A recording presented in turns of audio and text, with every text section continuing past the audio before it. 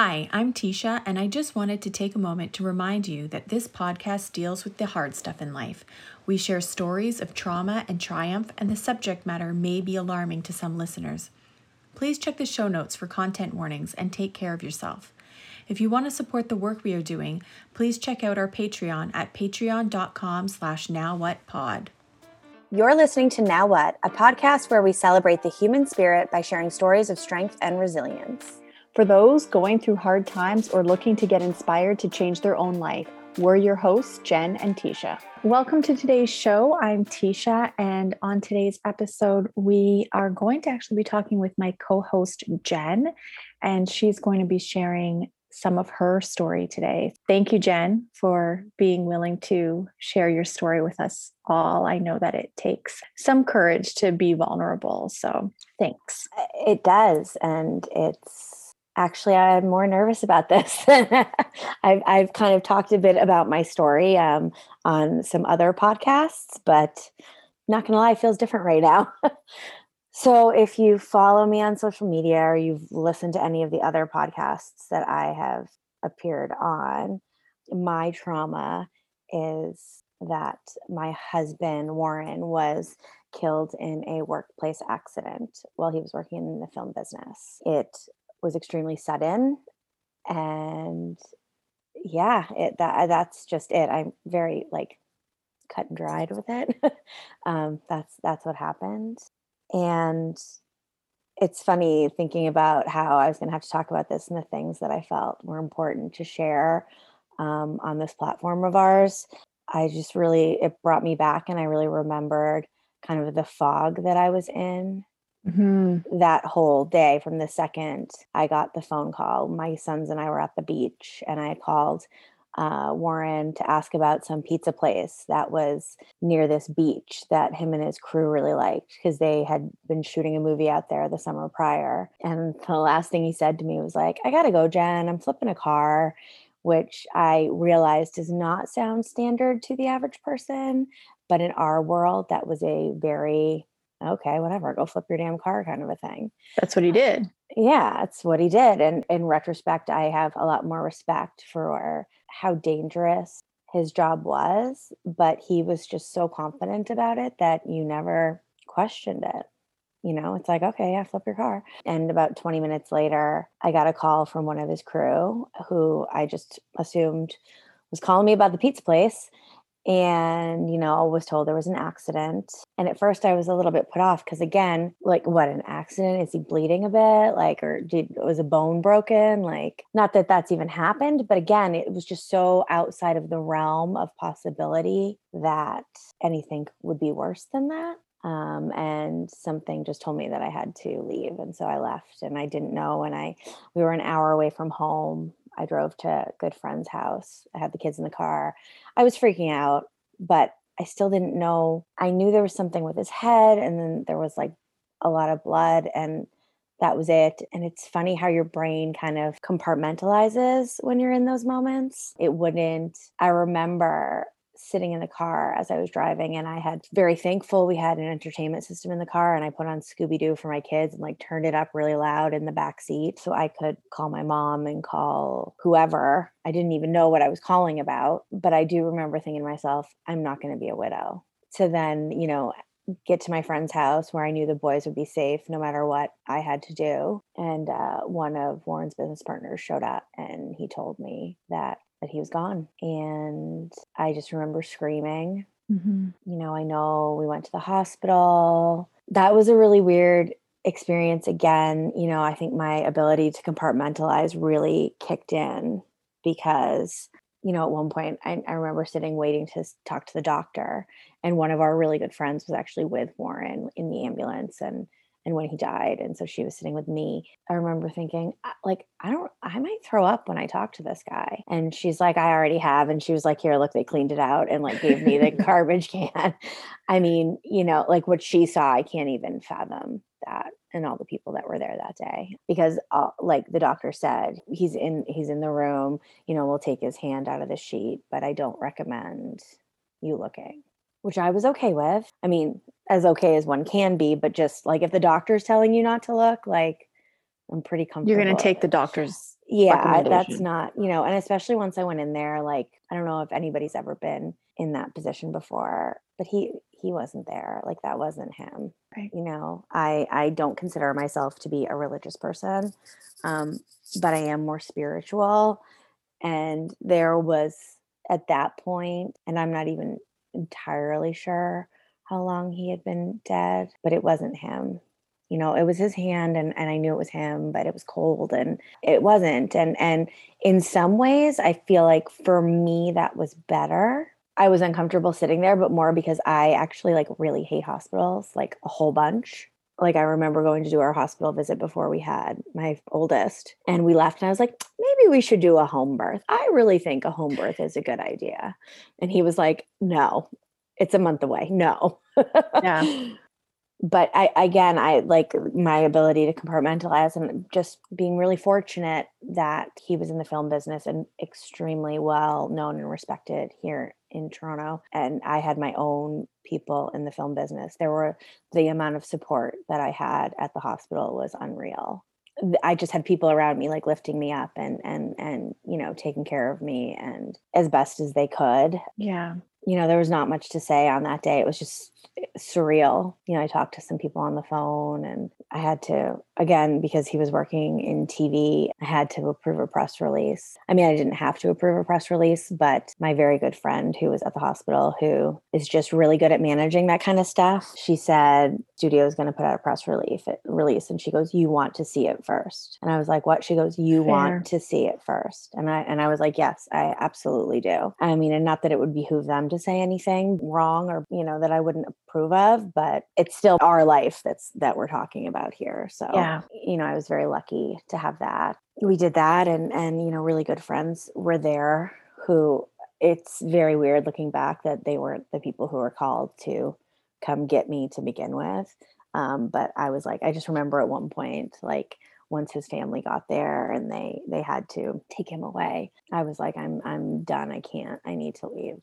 And so they brought me back to where my kids were. And my biggest fear that day, I had two big fears that day at the hospital. And that was all I could worry about, was his parents lived very far away, and that they get there before the coroner's office had to take him away, because he was their only son. They have daughters, but It's their child. their oldest, like he was the whole family's almost everything. So, just making sure that they could get there. Mhm. And again, going back to the compartmentalizing, I realized I knew somebody who worked at the coroner's office. So talk about a really weird message to get on Facebook Messenger from somebody you hadn't spoken to in a little while. Right. I'm kind of known, I feel like, as the person who knows like lots of people. Showed on that day. Right.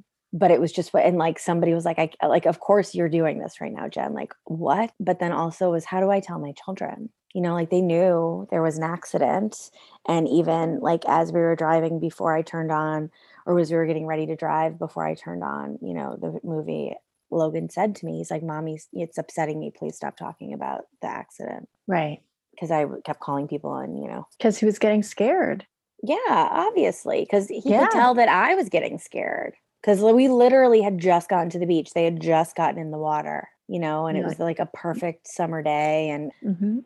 I had to like get them out and get them changed. And our favorite beach that we like, it very well, Tisha, it's a long walk to the bathroom. It's a long walk to the car. It's like, and I have this 4-year-old and 6-year-old who wanted no part of leaving. So it was, so there was all of that. I was fortunate enough to have a very good friend who had gone through something similar, who had what's called a child life specialist. I never knew this existed before, who gave me a call and kind of talked me through generally how I could tell the boys. It's probably the hardest thing I've ever had to do. I imagine.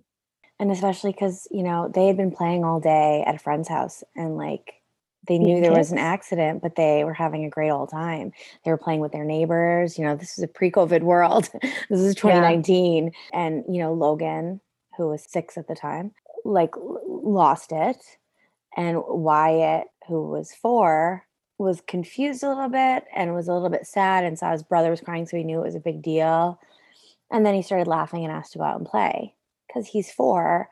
And they were running around the cul-de-sac and, having a grand Mhm. old time. and even Logan, he was crying, but then eventually he stopped. He was like, can I go play? And, of course he could go play. Yeah. It was just so weird. And being there at our friend's house. And I have a lot of friends and acquaintances in this neighborhood. And, Warren was always happy to hang out with everyone, but this friend's house who we were at, like, they were our friends. Just 4 days ago, we had been at my in-laws' cottage with them.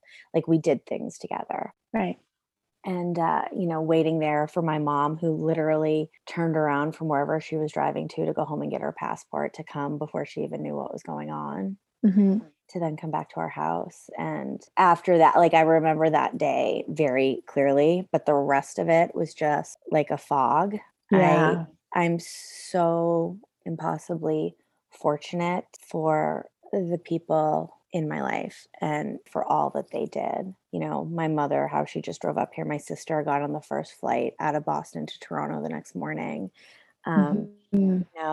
Our other good friends, just like, they descended upon our house and just cleaned and folded laundry. And I mean, I got new appliances and like basically just did anything that they could, like, concretely, to make our life a little bit easier. And then, there was the conversation about funerals and memorials and things like that. And I just looked at my sister and I was like, I can't do this. And so literally her and a couple other friends went around and looked at funeral. Like, here's my sister. She left her 2 babies at home to come here for me, at painting trim in my house and hanging pictures and building gardens. Like, everybody in their life needs a Jill. Like, they just, yeah. And people cope differently, right? They do. And that, but like, a lot of that is just her anyway. Like, if you talk to her, she's just always doing something around her house. Right. So, and I'm sure because I'm not always doing something around my house, there have been times that she's come here that she's wanted to do all that stuff. So an element of it was to make things like nicer, better, whatever for me, but also like, oh, I've been wanting to do that. Yeah. But I definitely remember thinking, because obviously I knew you and I and you spoke to you that day, and I saw it. I was there that day. And other than sort of the obvious sort of first thoughts, like, one of the first things I was thinking about was like, oh my gosh, her family's so far away. And, compared to the whole world, I mean, there certainly is further away they could be, but they were far away. Yeah. And they couldn't just be here in an hour. And his family was far away. Mm-hmm. So, it really was beautiful to see how many people came forward. Yeah. Yeah. And came out to help you. And like the way that the friendships that you develop, those people were able to be there for you. Yeah. Well, and even I live out in this little cul-de-sac, and that night when we got home because it was all over the news for about a week, in various parts of the world, it was mentioned on the news. But all of my neighbors were on the neighbor's house across the street when we got home. And like, I remember I didn't even turn around, and like my mother's car was unloaded and my car was unloaded because we had all our stuff from the beach. And it was just, I remember saying to my mom, I need pull up. And a neighbor was like, okay, I'm going to go get some. I'm going to Shoppers right now. What else do you need? And it was just like, because I'm that person as a mom, but just in general, like, I'm just that person. You're a doer. And it's like, I've got this. Like, what do you need? Someone's hosting a dinner. I walk in and I'm like, what can I do? How can I help? Like, you tell me, like, let me take this. In retrospect, it's just very interesting. I mean, I didn't really have a choice as to whether or not I was going to let people. I mean, I guess I did. I could have said, no, I don't want the help, but I don't think I couldn't even do that. I couldn't even do that. It was more like, yes, please help me. It was just like, yeah, I guess I need them. So not even, yes, please help me. It was like, okay. Like it was, and I'm not really that kind of a person. No, like I have strong opinions about things in general. You describe being in a fog, right? And so I imagine there's a certain amount of kind of numb. Yeah. I mean, it was just so weird. And again, there's a whole thing with him having been in the film business I have known people who have died untimely, like not like tragically or traumatically, whatever, in the business here in Toronto. And there's always a big memorial. And he was beloved, very well known.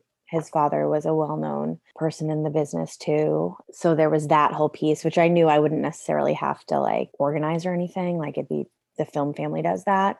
You know, we just decided, it happened on a Thursday, that, I mean, let's just get this all done next weekend. And I think everybody was kind of blown away with how quickly everything came together. But I literally had a team of people doing it all for me. Mm-hmm. I asked an Oscar nominated wardrobe designer to shop for me and the boys. And they agreed. And they agreed. And like, I recognize that is not a normal thing. But I just kind of was like, at some point, I think I was able to acknowledge that I would want to do anything I could to help someone in my situation. And I guess I kind of just took for granted that people felt that way. Yeah. And they did. I mean, I don't know. I don't know how you would say no to somebody in that situation either. But even now, like, I don't think they would have anyway. And Yeah. I think they wanted to anyway. Not that they even wanted to say no. I think they people wanted to help. They wanted to do, they wanted a job. Yeah. And people want to help. And in those situations, and I think I've heard you talk about this before, but like people want to help and they often don't know what to do. So if you can ask, people will do it. The difficulty lies in sometimes even recognizing what you need yourself, I think. Yes. And being able to ask, like if you can articulate it and you do ask, people certainly will help. Yeah.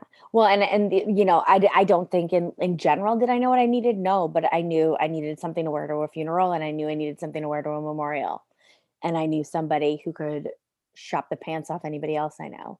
And you know, and he came to measure me, and he's like, "What about the boys?" I was like, "I don't freaking know. Yeah, they need stuff too." Yeah. Because all I could think of was the only thing that they had that was like, you know, nice enough was something that we got family pictures taken in Turks and Caicos 9 months earlier. And I was like, I will be damned if they are wearing those outfits to their father's funeral. Right. Which I guess it doesn't matter, but I don't know. I was, even when I was trying stuff on, I remember thinking, I'm just going to burn these clothes anyway. Like, what are you going to do? Hold on to them and then think about it? I mean, I actually didn't. And the one dress that, one of the dresses that I wore to the funeral, my mother goes, I know you want to burn this, but it looks really nice on you.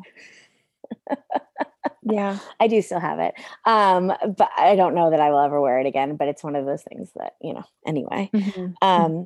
But so, and then when all that was done, like I was in a fog and kind of numb, but I was able to kind of like hold it together. And then after that was really hard. There was less purpose. You know, you're told, especially with kids, to maintain a routine. Well, the beauty of our summers and me primarily being a stay-at-home mom is that we didn't have a routine. That's what we loved about the summer. Right. And I didn't want to do anything. My mom stayed with us. She basically wouldn't let me drive anywhere. I think she had all of your numbers, and she would just be like, text somebody, you know, can either come sit with Jen, or, you know, can you take Jen to this? And not that there were many places I needed to go. But 4 days after the memorial was our wedding anniversary, which again, I was numb, but some of my girlfriends took me to a rage room, because the one thing that was really sitting with me through all of it was anger, just a lot of anger. There's a lot of, most people are familiar with the 12 stages of grief, or maybe it's not 12. I don't even remember what it is, 7 stages of grief. I don't even know, to be honest. I did know, and I can't even remember it right now. But they're not like, we will look it up and we will link it. We'll link it in the show notes. But you can't like, and I never thought that it was a check the mark off thing, because it's not. It's a very like, it's a wavy cyclical line. You know, there's no, okay, I got anger done. Like, let's move on to, you know, betrayal or whatever they are. But I was in a really angry place. And I just even remember, you know, saying, because people, you walk up to someone at like a memorial like that, and they would like look at me, and I kind of felt the compulsion to make them feel better, not because I felt better, but because like it was really, you know, part of me, but fucked up. Mm-hmm. You know, like I would literally look at people and I would just go, what the fuck? And I'd hug them.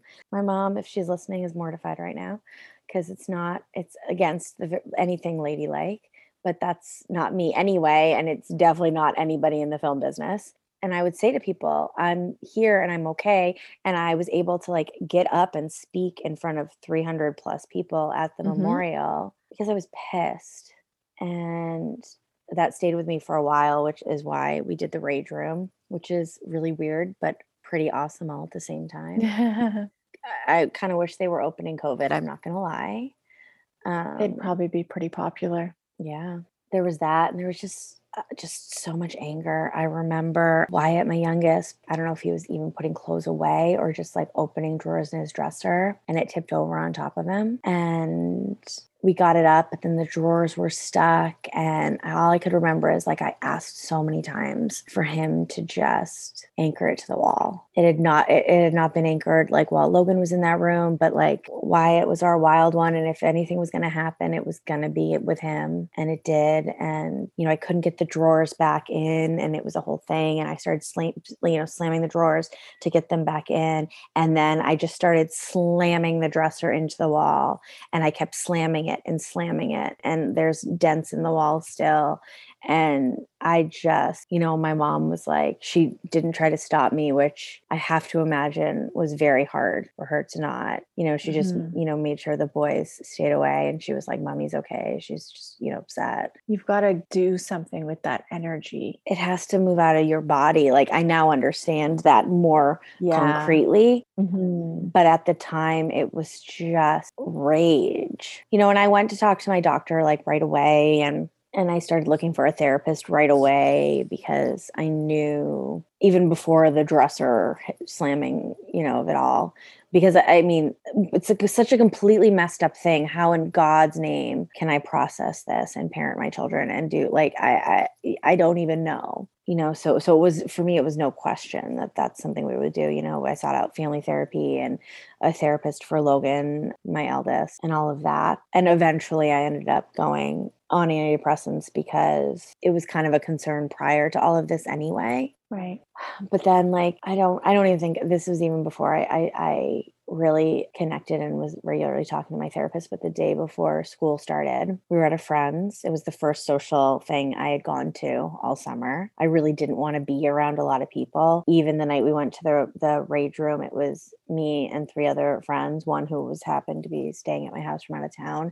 And even I remember one of the girls saying, you know, people are waiting if you want to just be with anyone. And I was just like, no, I don't want to be around people. I don't want that pitying look. I couldn't stand that because I don't care if you feel bad. Like, I'm not going to make you feel better. And these are my friends and they love me, and that's fine. But you needed to deal with your stuff, not other people's feelings. Exactly. And I never questioned that like my good friends would make me feel that way. Right. But I just was like, I just couldn't, like, there's something about doing that I just couldn't do. But we went to this pool party because, you know, they were good friends and the boys needed it. They needed a little bit of normalcy, and it's Labor Day. Why not? Well, wouldn't you know, we're not even there an hour, and Wyatt bumps his head on the edge of the pool, which is brick and rough, and it punctures his little forehead. And I couldn't handle it. Like at all. Yeah. What about it? Like, how could you I would always call Warren in those moments. And not that I couldn't do it, but, you know, or he would have been there. Right. Okay. And I did the physical parenting alone most of the time anyway, because of his work schedule, but he was always a call away. And if it was something emergent, he left. You know, that didn't happen often, but if it was, he just left, or he would be there. And like with like the boo-boos or the cuts or the blood or any of that, not something I like. I mean, who likes it, but not something that I do well with. But he was better with that. He was better with that. You know, I have a video that he sent the boys before that, you know, about how to get a splinter out, because I have no patience. I just want to get it done. And he just had it this like really, he could be like, I don't know, like cracking your finger or your shoulder back in. And he would just be like really calm and cool about it. Right. And that wasn't me anyway. And then I think like, you know, that he hit his head. And because it was a blow to the head for Warren, even though I knew it wasn't that serious. And then the idea of like, I don't like, what am I supposed to do? Am I supposed to go to the hospital? Am I supposed to, you know, I remember cutting my finger once and like with a knife when I was chopping jalapenos, and my girlfriend was with me and we were useless. We were like, I don't know what to do. Like, I don't know. That looks pretty serious. So we go to Emerge and Warren met us there. And he's like, yeah, no, you got to go home. You're not waiting here for this. Like he just was always the voice of reason in those moments. Right. And he wasn't there. And then all of a sudden we were at the hospital, and it wasn't the same hospital, but like I was sitting there in triage and I was like, I can't do this. And it was Labor Day. Everybody's at the hospital because they can be, because people are drinking and being morons. Like, I mean, I don't know what the deal is, but there were a lot of people there, and it was right before their first day of school, and it was Wyatt's first day of school ever, which was another whole thing too. Mm-hmm. And I'm thankful that I said, I don't hide my feelings from my kids. And this, if anything, in this experience, it's impossible to, but I have to sit there with my 4-year-old on my lap and tell this triage nurse, like, look, 6 weeks ago when I was in a hospital, this is what I was dealing with. And if there's anything you can do to help me get out of here faster, I would really appreciate it. Mm-hmm. And they did, and they were wonderful. And within an hour and a half, we were out of there, which anybody who's been to the ER in Toronto knows that's pretty good, I think, especially on a long weekend Monday. Yeah, it just like being there, like I felt like I was back there again, even though it was different and everything, but it was just similar enough. That, yeah. And for somebody who doesn't really like want to be anywhere near a hospital on a good day, mm-hmm. And shortly after that, first day of school, and then it was what would have been his 45th birthday. Yeah. And again, very fortunate for the people that I have, because they kind of threw together kind of like a party of sorts with just like, it was a very random grouping of friends, but people that were really important to him. And then also some that were important to me. But I didn't really have to do much for that. They kind of did everything. And it was weird. I just felt really disconnected. I've written before that through this whole period, the best word I can think to describe it was that I just felt unmoored. Like I was just like a boat just floating, mm-hmm. Because we had been long distance in the beginning of our relationship, because I lived in California and he lived here. And we kind of just agreed, like there was like he was home. Right. And didn't matter where we were, he was home. He's the anchor, like going with your unmoored analogy, right? Yeah, he just was. Mm-hmm. He was solid, and then it was Canadian Thanksgiving, and we went to my parents' lake house, which was really great because that was very different from what we had ever done. Before that was Logan's birthday, which I was really worried about that. But my sister came and my friend helped me throw, and of course, my son, I'm very pro paying somebody and going somewhere for a party so that it's just easy and my house doesn't get trashed. I don't have to clean well, he wanted his birthday party at home, and you can't say no to a child who has just lost their dad. Yeah. So many milestones, like you're describing, so many. Yeah. They just, when we got through them, and again, my sister and my brother-in-law and their 2 girls, they came up for it. My mom this whole time was with us too. Like she had left when they came, but she stayed with us and came back. And, we drove down to New Hampshire for Canadian Thanksgiving, which was weird as 2 little Canadians, 1 permanent resident, forcing Thanksgiving on to a bunch of Americans who had never done it before. Like I had to remind my mom that we needed a turkey. And she was like, oh, right. I'm like, it's Thanksgiving, Mom. And then shortly after that, like after that trip, she came back up here with us. I don't think I was ever up, but I really took a dive. My mood, I was yelling at everything. Mm-hmm. My mom, just her presence highlighted for me what was missing. She was here to help, and she did as much as she could. And, I can't even imagine what it was like for her, not only because she loves us so much, but she loved him. Yeah. I feel like, especially after Logan was born, because I would go to sleep really early and she came up here whenever she could, and they would just sit up downstairs, and I swear to God, they would just rip on me. Like they legitimately had their own relationship.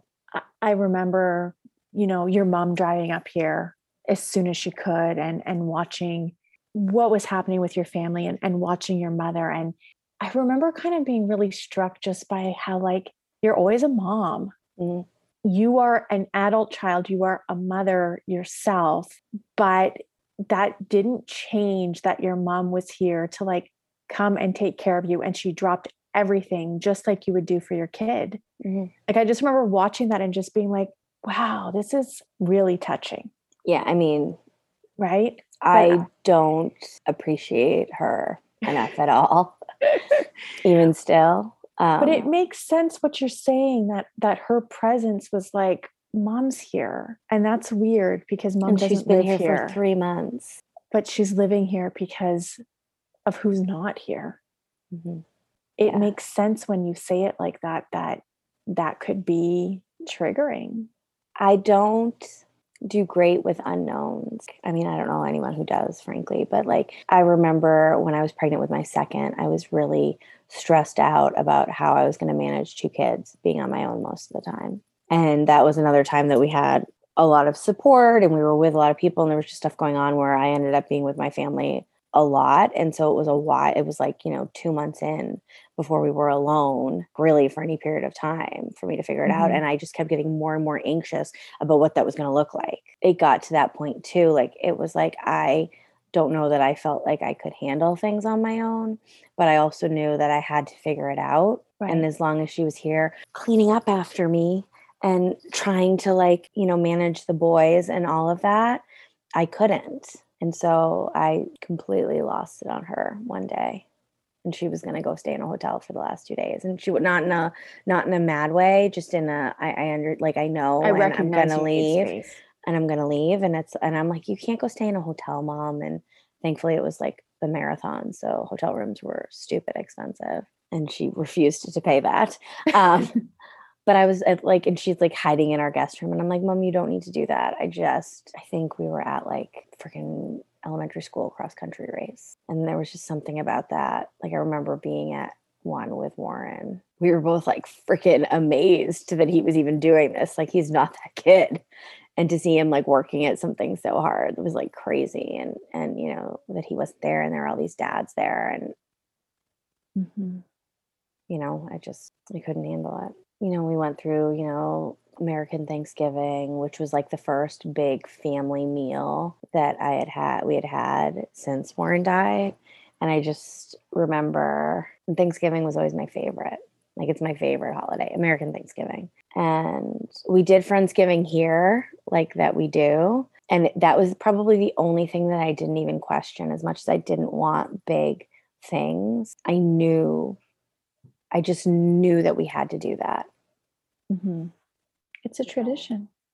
There was something about it that it was less like, well, this is just what we do. It's like, no, we have to do this. And the irony is that we had a very wonderful baker bake a bunch of pies for the reception after the funeral. And I had a whole caramel apple pie in my freezer that I pulled out on that day, which I felt was like kind of a funny little thing to have funeral pie, as I called it, as for dessert for Friendsgiving.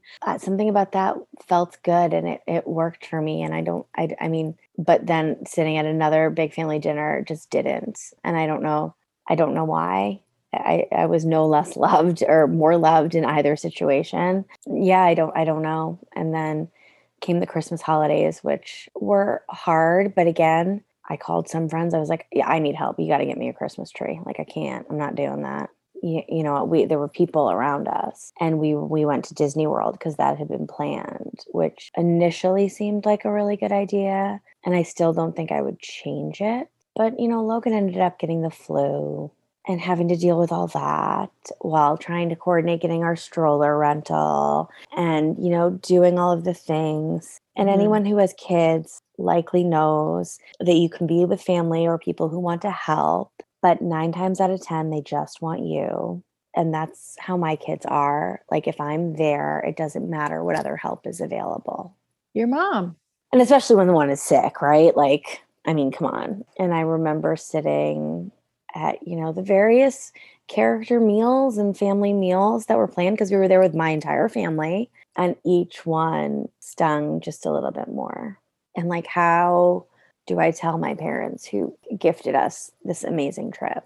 And he was like, it was planned before Warren died. So he was going to be there and he was looking forward to it, taking the boys to Star Wars land and building droids and doing all of these things. And then on Christmas Day was like just a stressful day anyway. Like, I mean, Disney World is a bit busy freaking place, but it wasn't that bad in the days leading up to it. But Christmas Eve and Christmas Day were like packed. Mm-hmm. And I don't love crowds. And I was tired of pushing a freaking double stroller. And like my dad was pushing it at one point and was like that man should not be allowed to drive a double stroller because he is prone to road rage anyway. So, it was borderline stroller rage. I was like, my kids are in that fucking thing. Like, what are you doing? Take it easy.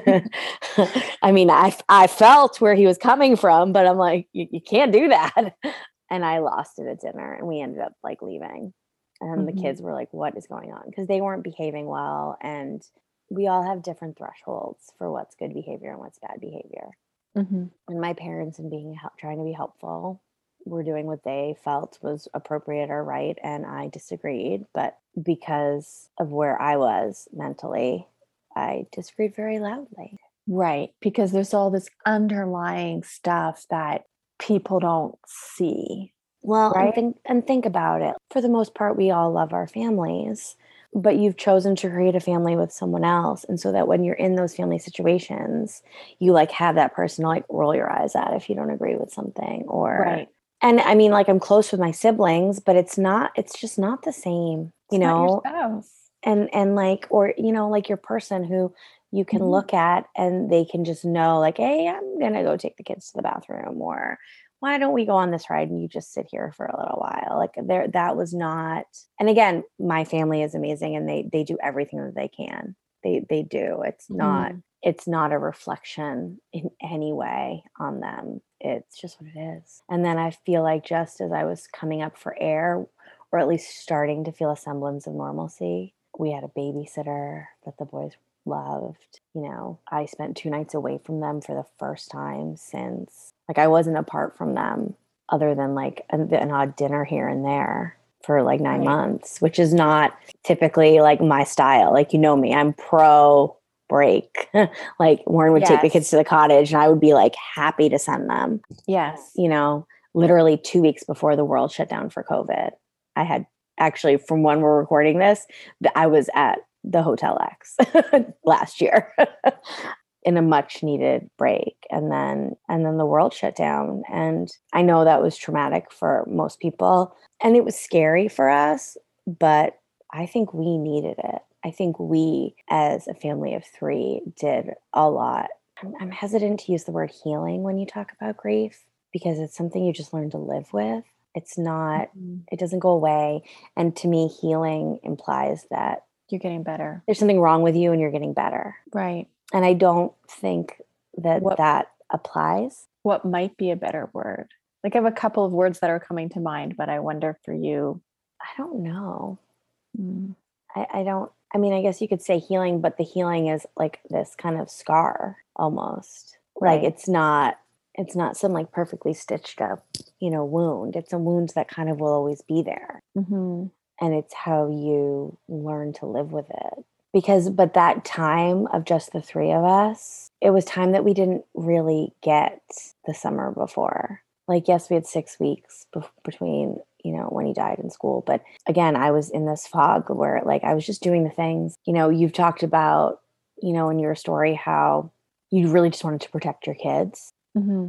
And I did too, but in a very different way. Like I didn't protect them from the ugliness, but I wanted to make sure, my primary goal was making sure that they were okay, whatever that means, but at least okay enough to like continue to be kids. Right. So, going to the therapy appointments, finding the therapist, making sure they saw their friends when they wanted to, providing them whatever kind of semblance of a summer I could. So there was that all happening. And so when the world kind of closed, I mean, it was really hard. But in retrospect, they got along really well.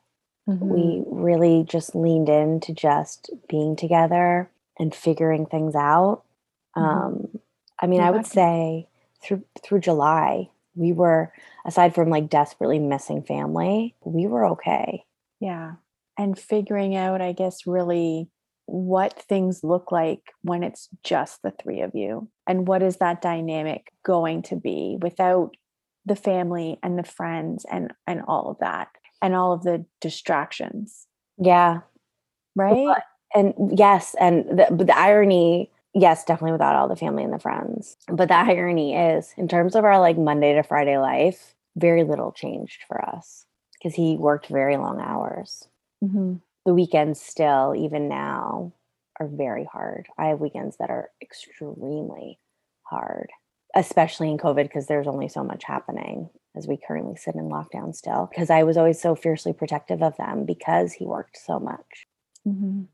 And after a few particularly hard, long weekends in the summer, I made the call to kind of book some trips for us. And it was really weird because again, like I would travel alone with them often, but it would usually be to see my family. So I would either Right. get a break because I don't know, it's always stressful to like do the packing and get it going. And like, I love to do it, but there's always this like, oh, what did I forget? And whatever. So that part was the same, but then it was like, okay, great. But I'm going to get there. And if I forgot anything, I have to bring them with me to go get it. I can't even send and is that a big deal? No, but it's just different and weird and kind of uncomfortable. And It's another layer to think yeah, about that you yeah. didn't have to think about before. No, and one of the trips we took was out to Prince Edward County, and we loved it. And we, had some patio drinks with someone who Warren and I both had worked with in film, and he lives out there now. And he's like, I was talking about, oh, we should come back next summer. He's like, oh, you should get a place on the lake. And I was like, I can't do that. And he's like, why not? I go, alone with two kids with direct access to water. I mean, I think you even offered me your cottage, and I was I like, did, yeah. I don't feel comfortable doing that. Mm-hmm. And I'm not, and me, like I'm not that person who doesn't feel comfortable doing things like that.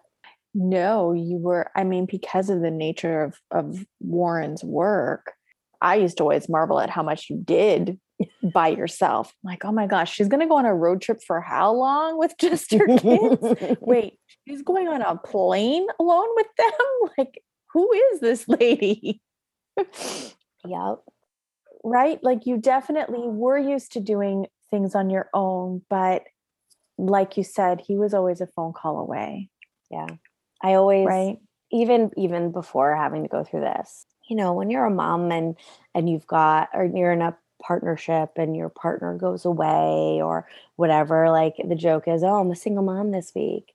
And I always in those moments, I'm like, well, no, not really. Cause you still have someone you can call. Maybe they're not there to do the things, but you have that support that in theory, if like a marriage is Right. broken up or something, you don't have that. And like, sometimes people will Mhm. refer to me as a single mom, and I'm like, no, I'm not. I'm like an only mom.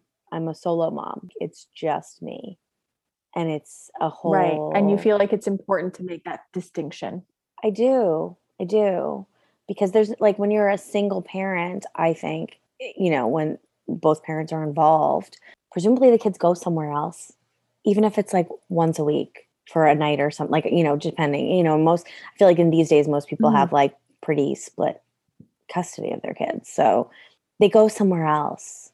Or, if you're dealing with a tough parenting moment, you have someone else to talk to who is as invested in this child as you are. Right. Frankly, you don't have to deal with a child every night who asks about daddy. Hear someone say, I forget what daddy sounds like. And I have my own grief, but like grief evolves and changes over time. And I've been told that I probably will have a lot more grieving to work through after the boys are older and out of the house, which makes sense Right. because, again, as real as I think I'm being with them, obviously, like, aside from when they did see me slam the dresser, they don't really see the depth and breadth of my anger when it comes. But I just think that they have so much longer to have to live with it. And that breaks my heart. And, there's no medication or therapy talking that's going to make that better. Mm-hmm. Like, on the anniversary of his accident, we were driving and we saw a car fire, or after a car fire. And I almost had to pull the car over. I was just like, no, no, no, no, no, no, no, not today, not today, not today. And Logan was like, what is wrong with this world? And like, it was just like, we all had our own, Wyatt said something too, and right now I can't even remember it. Like, we all had our own very visceral reactions to that. And it's in no way related to us, but it just speaks to the fact that we've been traumatized and it just doesn't go away. And you never know when those things are going to creep up. No. Right? When you're going to be driving and you're going to see something. And I think that's one of the things that makes it so difficult, is that it's not predictable. I mean, it's not just a cycle, as you said. No, or like some linear thing. Yeah. I can be driving sometimes, and sometimes it can be somewhere completely like innocuous, and other times it could be like driving along a road that we always drive on, or we would. It's very hard for me to drive by the hospital where Warren was. Thankfully, it's on the other side of town, and so it does not happen often. But I remember the first time I did, white knuckling my steering wheel, and just like my stomach dropped. Or just sometimes I'm driving and it's like I'm back in that day, driving my car and not knowing what I was driving back to. Yeah, because you were driving that day. So it makes sense that driving could, be a trigger. Yeah, and it doesn't happen as often anymore. But it did happen, and it would happen. And yeah, I don't know. Mm-hmm. What do you think that people don't understand about grief that you wish they did? They don't understand that we're all going to experience it. We're all dying. We're all dying.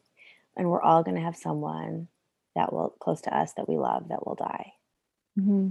And I won't lie, there's like an evil little guy on my shoulder that when COVID hit and there's all these articles about the trauma of your canceled plans and grieving this, I was like, haha, suckers. Now you get a little bit of like what we're going through. I still don't think it's the same, but no, it's not. And but, and grief looks different for everybody too. Absolutely. Right? It's never going to be the same. It's never going to be the same. But I do think you're right that we kind of live our lives as though death is never going to touch us. And yet the reality of being human is that it will affect all of us. We are all going to lose somebody at some point that we love. And the fact that we don't know how to support people during these times just shows how really like death adverse we are. Yeah, like we're just so uncomfortable with the idea of death. It's so interesting. And I feel like something I want people to think about before they reach out to somebody who's experienced a loss. Are you reaching out to them for them? Or is it maybe deep down, like think deep down? I don't think people are bad, but I think a lot of times it's more about assuaging your own feelings than really being about that person, because the whole thing makes you very uncomfortable. So you're getting over that uncomfortableness by like saying, oh, I'm here for you, or I'm sorry, or whatever it is you have to say, because you can tell. And again, I don't think it's a malicious thing. I wouldn't sit there and be like, oh, that person's a jerk. Like, it's not about that, but like, make sure when you're doing it, it's truly about that person. And if it's not, then that's okay. Everybody can't be like thinking about everybody else and their own problems all the time. And don't ever say to somebody, anything I can do. Just do something. Have food delivered. Drop off a gift card for Starbucks. Text somebody and say, I left coffee on your porch. One of the teachers from school did that a couple times, and that was pretty amazing, to be straight up. Hire a cleaning lady for someone. Go fold their laundry, because you want to know something? All that stuff that you do in your own home, you still have to do no matter what happens, right? You still got to fold laundry. Yeah. Because I don't think, other than when I said to Lewis, like, will you buy us clothes for this or help me get dressed for these ridiculous things that I have to do that I can't even believe I have to do. I don't know that I could really concretely ask anyone, tell somebody what I needed. It's hard to ask for help. And it's hard to look at your life and pinpoint like a specific thing you could delegate. Yep.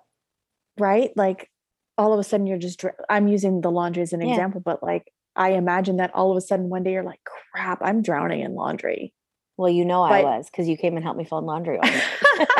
I did actually, because you told me you were drowning in laundry, and I was like, oh, that's something I can help with. Mm-hmm.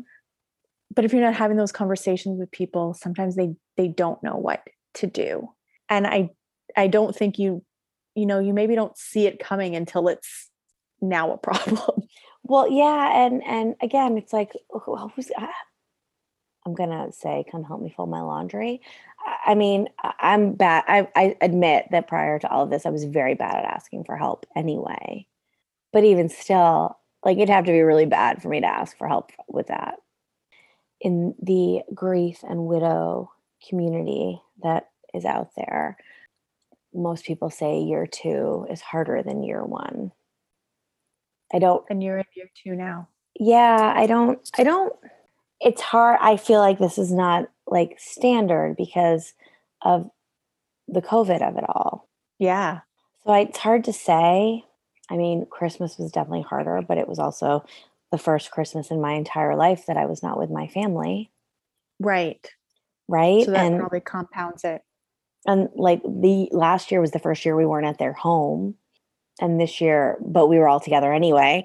And then this year was the first year that it was just us. And again, I'm so fortunate that even though I live far away, that we have like support here and people here, and we, had people to be with and all of that. Mm-hmm. But grief doesn't go away. And when you show up to support somebody, they're never going to stop needing some sort of support. And if they're people that you love, and it doesn't mean like checking in on them all the time and like dropping food all the time, but it can be as simple. And somebody did this to us like last year at the beginning, like during the pandemic. An acquaintance friend from the neighborhood, she was like, I have like way too much lasagna for my family tonight. Can I drop some off for you guys? She made my day. She made my freaking day. Yeah. I mean, I frankly think that's something we should just do as moms for one another anyway. Like if you really get down to think about it. Yeah. We could all use that. We could all use that sometimes, I think. But if you know someone who's gone through something, and even thinking back to what you were going through, like I kind of kick myself that it never occurred to me to do that, knowing what little I did know about what you were going through, because it's the same kind of situation. If you're thinking about someone and you think that maybe they could use something, just do it. And even if it's just that, emailing them a freaking Starbucks card, it's so silly, but that stuff matters to people. Mm-hmm. I really like what you've said there. Like if you're thinking that maybe somebody could use some support, just go for it. Who's ever going to turn it away? I mean, even if you don't need the support, who's going to say no to a coffee being delivered on their doorstep just to say, I'm thinking of you, right? Yeah. That people haven't forgotten what you're going through. And it's a fine line. Like there's an element of not wanting it to be like in the forefront and reminded of it, and bringing it up. But then it's like also wanting it to be acknowledged, Mm-hmm. You're going to get it wrong. I get it wrong. Mm-hmm. When I'm in like a grief wave and it's bad, I'm not a nice person. I take everything personally. You think about like the way you question yourself as a mother anyway. I mean, I can't tell you how many times I think my kids would be better off without me. Like that if he was here and I wasn't. And I do take it out on them, but sometimes you just take it out on the people that are closest to you too. Yeah. I mean, the people who are near you are going to feel that, right? And, acknowledge that someone who's grieving, depending on where they are in a day, might take your best intentions badly. Mm-hmm. And it's not because they don't love or appreciate you. It's not really about you. Because any advice or support we give someone is informed by our own experiences. Right. And the hard thing about that is that sometimes highlights how different mine is. And that's really hard. Mm-hmm. And I've definitely lashed out. Like at people who were well-intentioned and said something that just didn't sit right. Mm-hmm. And maybe people who like I felt like really safe with. And then that just like blew it up for me. If that makes sense. Like safe and just like showing all of the things. And then it makes you feel like you're not being seen or like heard. I know that's a big thing for you. And I've heard you say that so many times. I'm wondering if you might expand on that idea of wanting to be seen. I guess just like seen in your grief and in your pain and in how impossible your situation feels on any given day. Mm-hmm. To not try to make it better, to not offer advice that's maybe not asked for. Because again, it's going to be informed by your experience, which I know a handful of people that have experiences similar to mine, but the people I interact with the day to day do not. Right. And people by nature sort of, they want to try to fix and they want to try to help. And they think maybe if they have this tidbit of information that it could be somehow useful for you. Mm-hmm. Moms especially want to fix. We're moms. And people don't know what to say. No. And that's the thing, like most of the time there's probably nothing you can say. So just be willing to sit with me in it and acknowledge that you don't know what to say. Right. Yeah. I think that that's okay. And maybe this is just, my experience, but the more, widows and people in my experience that I talk to, it seems it's common. And it stems from, well, for me, most of the people I interact with are mothers. And as moms, we want to fix everything. Yeah. For the people we care about. Nurture. For the people we care about, that's just what we want to do. That idea of sitting in it with somebody, sitting in the mud is not comfortable, right? We want everyone around us to be comfortable. Right. So that's part of it. It's okay to say, I think what I'm taking from it is like, it's okay to say, I don't know what to say. Yeah. But I'm just going to sit here with you. Yeah. And acknowledge that this all sucks. Yeah. one of my very good friends, very shortly after this, she was like, the hashtag for this is fuck this shit. Because it's so messed up and yet it's life, And so you have to accept it and keep moving on with it. So I don't know. I mean, I don't know. I don't know. It's messed up and hard and you're still in it. Well, yeah, I mean, it's like we'll always be in it. And it'll ebb and flow. I think they call them grief waves for a reason because they kind of crash on you and they can lay you out. Yeah. Like the holidays laid me out for almost 2 months. That was probably the longest kind of resurgence I had since everything. And it's almost like sometimes I wish like I could just wear a sign. I'm in it right now. Or, the way like if someone says something when they're drunk or whatever, and you kind of just like write it off, like, oh, they were bummed, like whatever. Right. Like, I wish I could get that. Like you want a disclaimer. I want that kind of a pass. Like I'm in it right now. I can't be held accountable for anything I say because I'm in pain. And sometimes when I'm in pain, I want somebody else to be in pain too. And that's childish, but that's human. I'm working on it. It's not something I'm proud of, but it's just part of my process. We'll have to get you a shirt made up somehow. Well, my girlfriend and I we're like, we need like widow shirts, back off. Well, we don't want to talk to people. Yeah.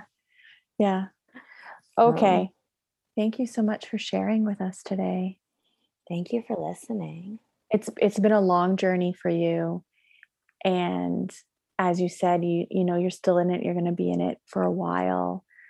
But it's really brave of you to talk about it and try to help other people, just normalize some of the things that you're feeling. And, on your social media at Boy Mom on the Move, you are very vulnerable and you share about things, as they're happening day to day. And I think that while that might be helpful to you, I think it really is helpful for other people, just in terms of, helping people with their own grief, but also helping people understand really what it's like and help people build empathy for one another. Yeah, I think that's huge. Right? Isn't that what it's all about? I think so. All right. Okay. Thank you. Thanks for listening to Now What? If you've enjoyed this episode, leave us a review. Your ratings and reviews help more people like you find our podcast. Don't forget to subscribe and share this episode with someone you think would love it. And make sure to find us on Instagram at nowwhat_podcast. Until next time, we're Tisha and Jen. Remember, your hard times are the chance to write another chapter.